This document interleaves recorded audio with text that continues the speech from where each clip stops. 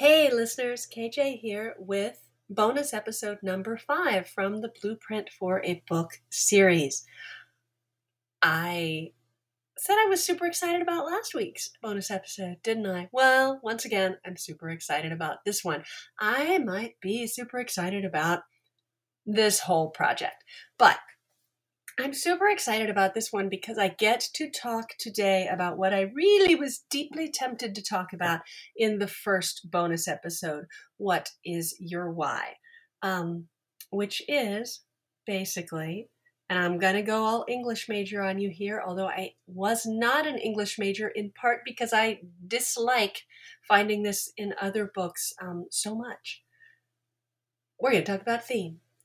So, your why for writing is your why, and it is possible that buried in there, and it is actually likely that buried in there is something to do with a larger overarching theme that you return to again and again. So, I have found that in my writing, there is a single larger overarching thing that I keep hitting over and over again, and it is present in my nonfiction and in my fiction, although it is probably not the narrow sort of one specific theme. So let's talk about finding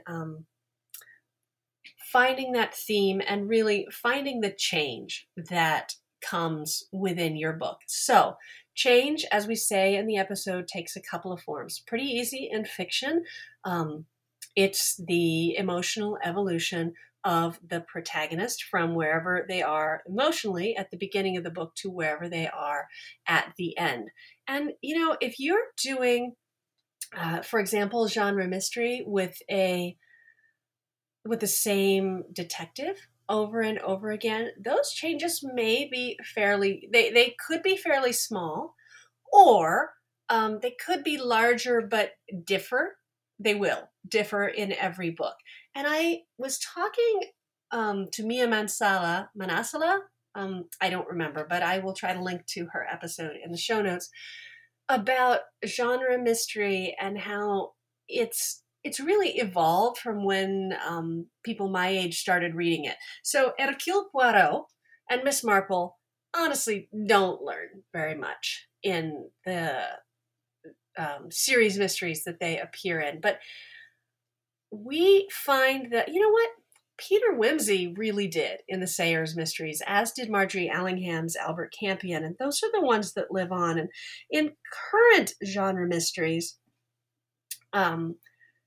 there tends to be much more importance placed on this growth of the sleuth, whether it is gradual.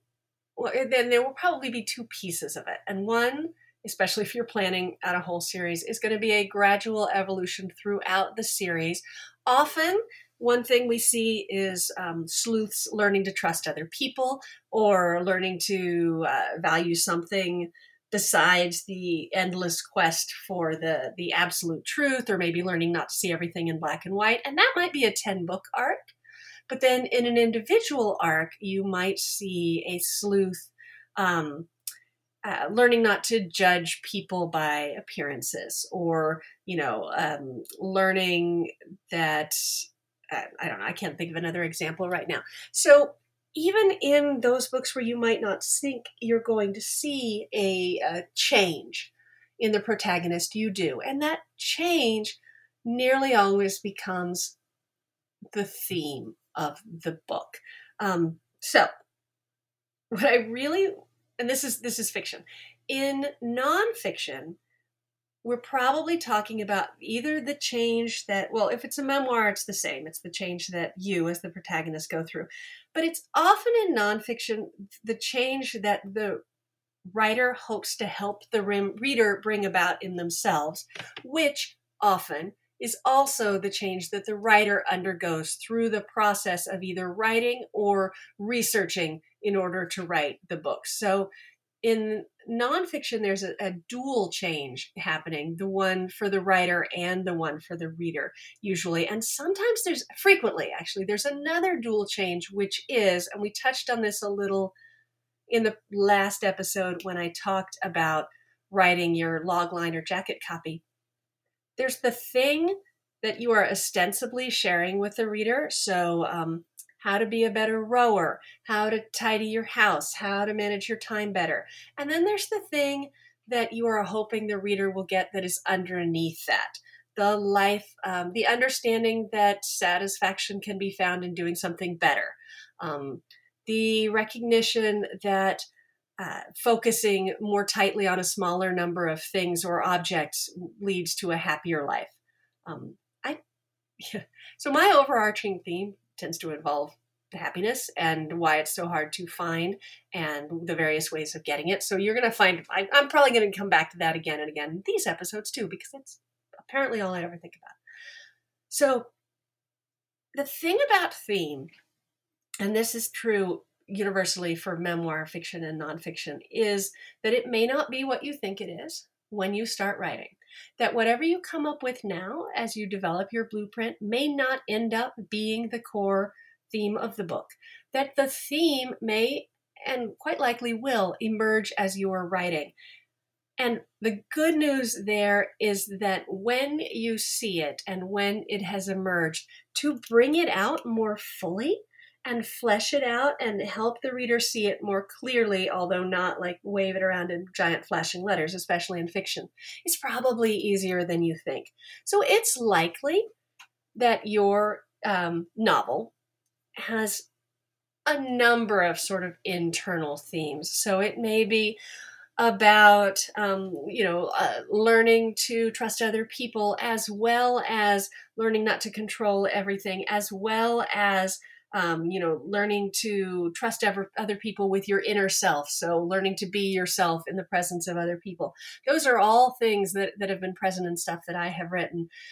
But what usually happens is you find that one will come out more strongly than the others. And so that is the one that you go back and lean on in the protagonist's internal dialogue, in the things that other people say to the protagonist, and in the experiences of the people around the protagonist. But the fact that you don't nail it right now in the blueprint is not, it's not terrible. It's also not terrible to have something fairly vague at the moment and to boil it down. I will tell you that it is far easier if you know the real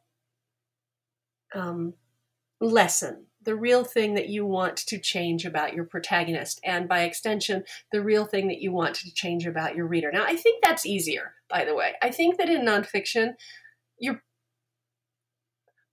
probably going to know the external change, and it's probably not that difficult to go from there to figuring out what it is you're inviting the reader to understand about their inner life. I don't think I did when I wrote How to Be a Happier Parent. I don't think I sorted that out until later when I had to talk about it again and again and again in front of a lot of people. And then it dawned on me. But it doesn't matter because it's still there. You have the advantage that you're doing this blueprint. So you can try to find that and probably have more luck at finding it than the writer of fiction may have. So the writer of fiction is probably going to start with something a little messier. And as you write and as you follow this protagonist and as you see the thing about them that has to change in order for them to resolve the plot questions, that theme is going to become clearer and clearer and clearer. And when you finally get to the point when you can put it on a bumper sticker, preferably a very cliched bumper sticker that you would never actually put on your car, that's when you have it. And that's when you go the other way from finding it to developing it. And in nonfiction, it may be something that you don't really mention until the very tail end of what you're doing, or maybe something that you put in the beginning in your discussion of sort of why you're writing the book and what you're hoping the reader will get out of it, and then come back to in the end. So I guess, for example, in How to Be a Happier Parent, I did come back to it in the end because I wrote a final section addressing the question of whether or not I had become personally happier and why. So that kind of allowed me to see what it was that I had been really hoping the reader would join me, what journey it was I was hoping the reader would join me in all along. So this change is an easier, more direct way of looking at these English teacher thematic elements that feel big and hard and scary, but really are not. Um, I, I think we get really caught up in wanting to give them big, grand words, but the truth is that the best changes are universal. The best changes are changes that appear in book after book after book. You will see love conquers all again and again. You will see its opposite. Love is not enough again and again and again. All the hard lessons of life, including the ones that are both true and true in their opposites, are the things that pop up here. Family is more important than work, or some things are worth sacrificing everything for. These universal themes are the ones that are great when they underlie a book. I'm riffing still.